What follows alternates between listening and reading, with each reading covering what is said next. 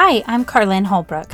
I'm a John Maxwell Team certified coach, teacher, trainer, speaker, published author, and influencer with more than 25 years of global leadership experience. If there's one thing I've seen firsthand time and time again, it's that the best leaders inspire others to follow their purpose and their passions, while the influence of a bad leader can literally tear down people's potential. Join me for a few sips of leadership tips that will help you become a better leader by first conquering the hardest person to lead, you. I enjoy a nice glass of wine. I prefer red wine. I like Merlots, but I'm pretty open-minded to trying different types of, Cabernets, Pinot Noir. Not really a white wine person so much, but, again, I'm pretty open-minded. I'll try anything once. I was thinking about this.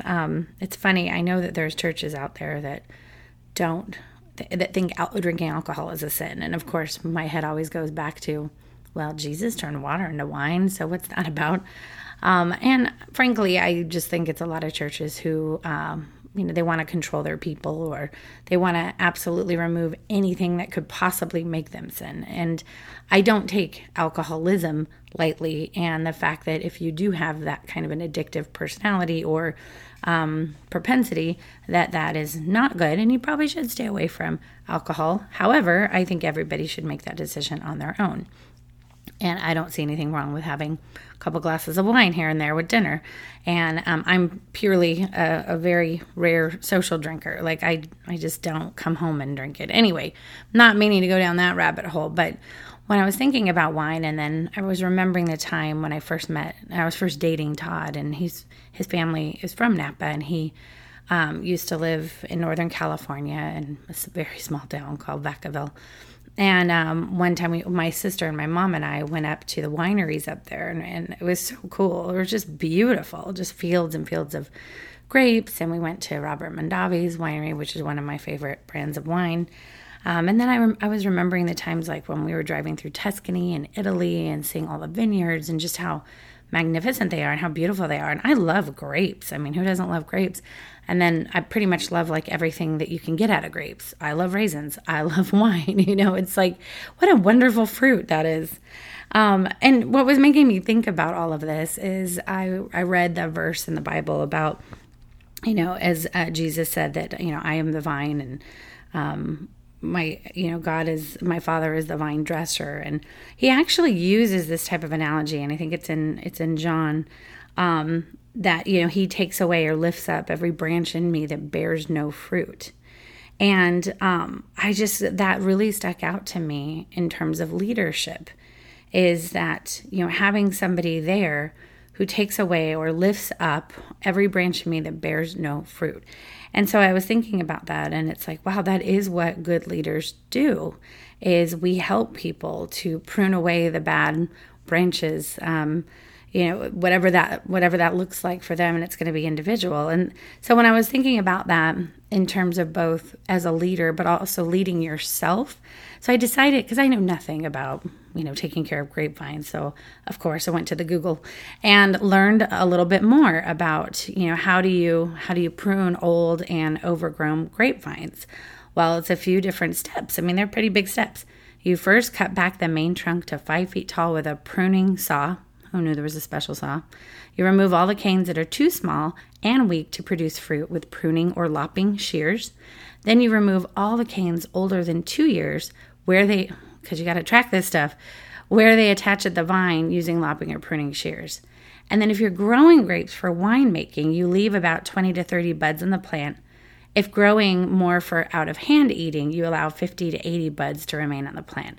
I was like, wow, that's very specific. That gardener really needs to know what they're doing when they're working with grapevines. And so when I started thinking about, how Jesus described himself as the true vine, as Father, the vine dresser, and any branch that does not bear fruit will be cut off, I just thought a vine, by, general definition, is something that actually can climb, creep, it can crawl, it can get out of hand, it can go like all over a house if you let it, it'll go all over a fence if you let it. Like those they get out of control if you don't control them.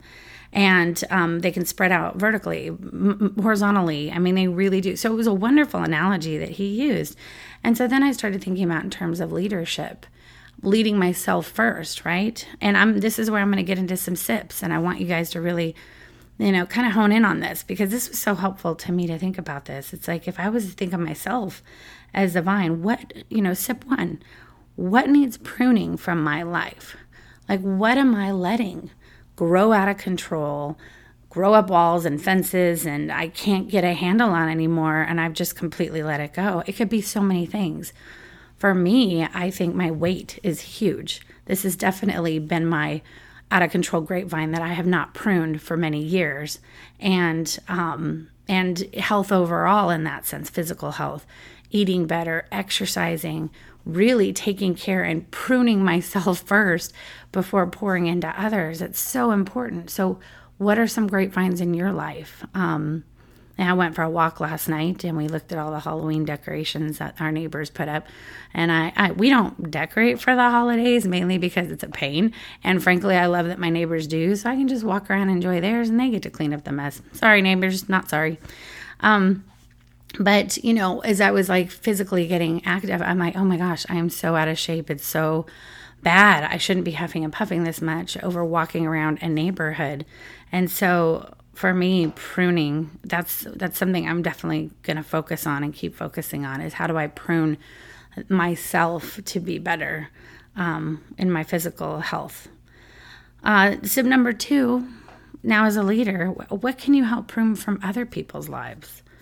What are some things where you see something where you need to cut back a little bit on the whatever it may be? It could be, I know there's some people, and I've been talking to a lot of people that I mentor lately, people that are very self-conscious, they lack confidence, the negative self-talk is real, and it comes through them in a big and awful ways, because the voices in their head, and as Brene Brown would say, the stories they're telling themselves are not healthy ones. So how can you prune those voices out of your mind? Prune that negative talk out of your head. When those things come in as the little seeping grapevines, cut them off, cut them, prune them, get your lopping shears, whatever that looks like. And your lopping shears or your pruning saw could be so many different things. It could be in the form of journaling. It could be in the form of prayer. It could be in the form of talking to somebody, whether that's a therapist, a professional, or a friend, or a support, a supportive person in your life. It's like, what does your tools look like for your garden? And we all need those. How are you watering into yourself? And then how are you watering into others? It's so important to identify those so we can prune back into the tree and into the grapes that we want. And finally, a vine dresser, sip 3. A vine dresser isn't a vine dresser without a vine to prune and shape and take care of. And so who are those people in your life? Identify your circle. Identify your grapevine and determine, again, how can you pour into others? How can you help prune others? How can you help prune yourself in order to be better for others? And recognize that this isn't something that you do and you check it off the list. This isn't something that a gardener or a vine dresser gets to just do once every so often, or once and then they're done and they get their grapes. It's great. A harvest is every year. It's annual. It's constantly taking care of these grapevines every single day, because you don't know what kind of weather is going to come your way. You don't know if there's going to be a freeze and you have to cover them. You don't know if there's going to be a flood or rain. You don't know if birds are going to get to them. So you have to constantly be caring for your vineyard. And it takes constant care and being so careful to know, if I'm going to leave buds on the vine, how many is that? What are those buds? And how in this season of my life can I make sure I have buds, but make sure that they're going to bloom as well? I know I've talked about a book called Seasons of God on my podcast before, but I come back to the notion of seasons often. And this is no different when you think of the seasons of harvest.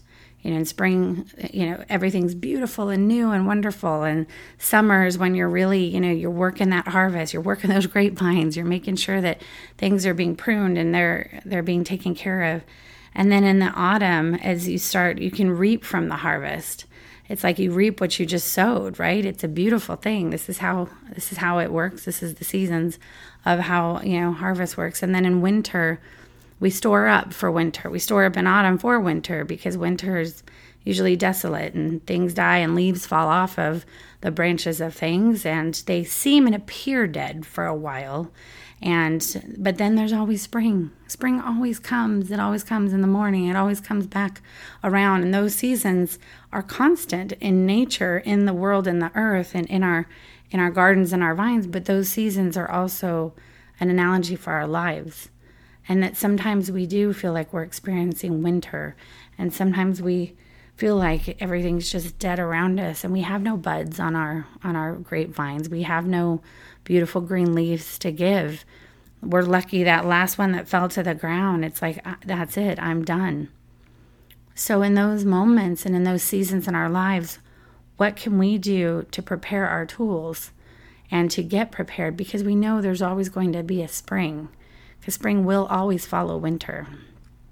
And how do we look forward, knowing that when we're in those heightened times of our lives where we are reaping the harvest and reaping the toils of our labor, and there's grapes aplenty, and there's wine, grapes are being crushed into wine aplenty. But how do we not rest on that laurel too? And I'm not saying borrow trouble, but how do we prepare in those moments, and how do we store up for winter so when the winters do come, they're not as bad as they could be, because we know that we've prepared ourselves. We've cut all of the bad branches off. We've gotten rid of all of those so we can continue to grow and so we can continue to bear fruit no matter what season it is in our lives. Thank you for having a cup of coffee with me. For more sips and tips, connect with me on social and follow Leader Sips on Facebook, Twitter, Instagram, and Pinterest. And don't forget to visit my website, carlinholbrook.com. Until next time, keep on brewing.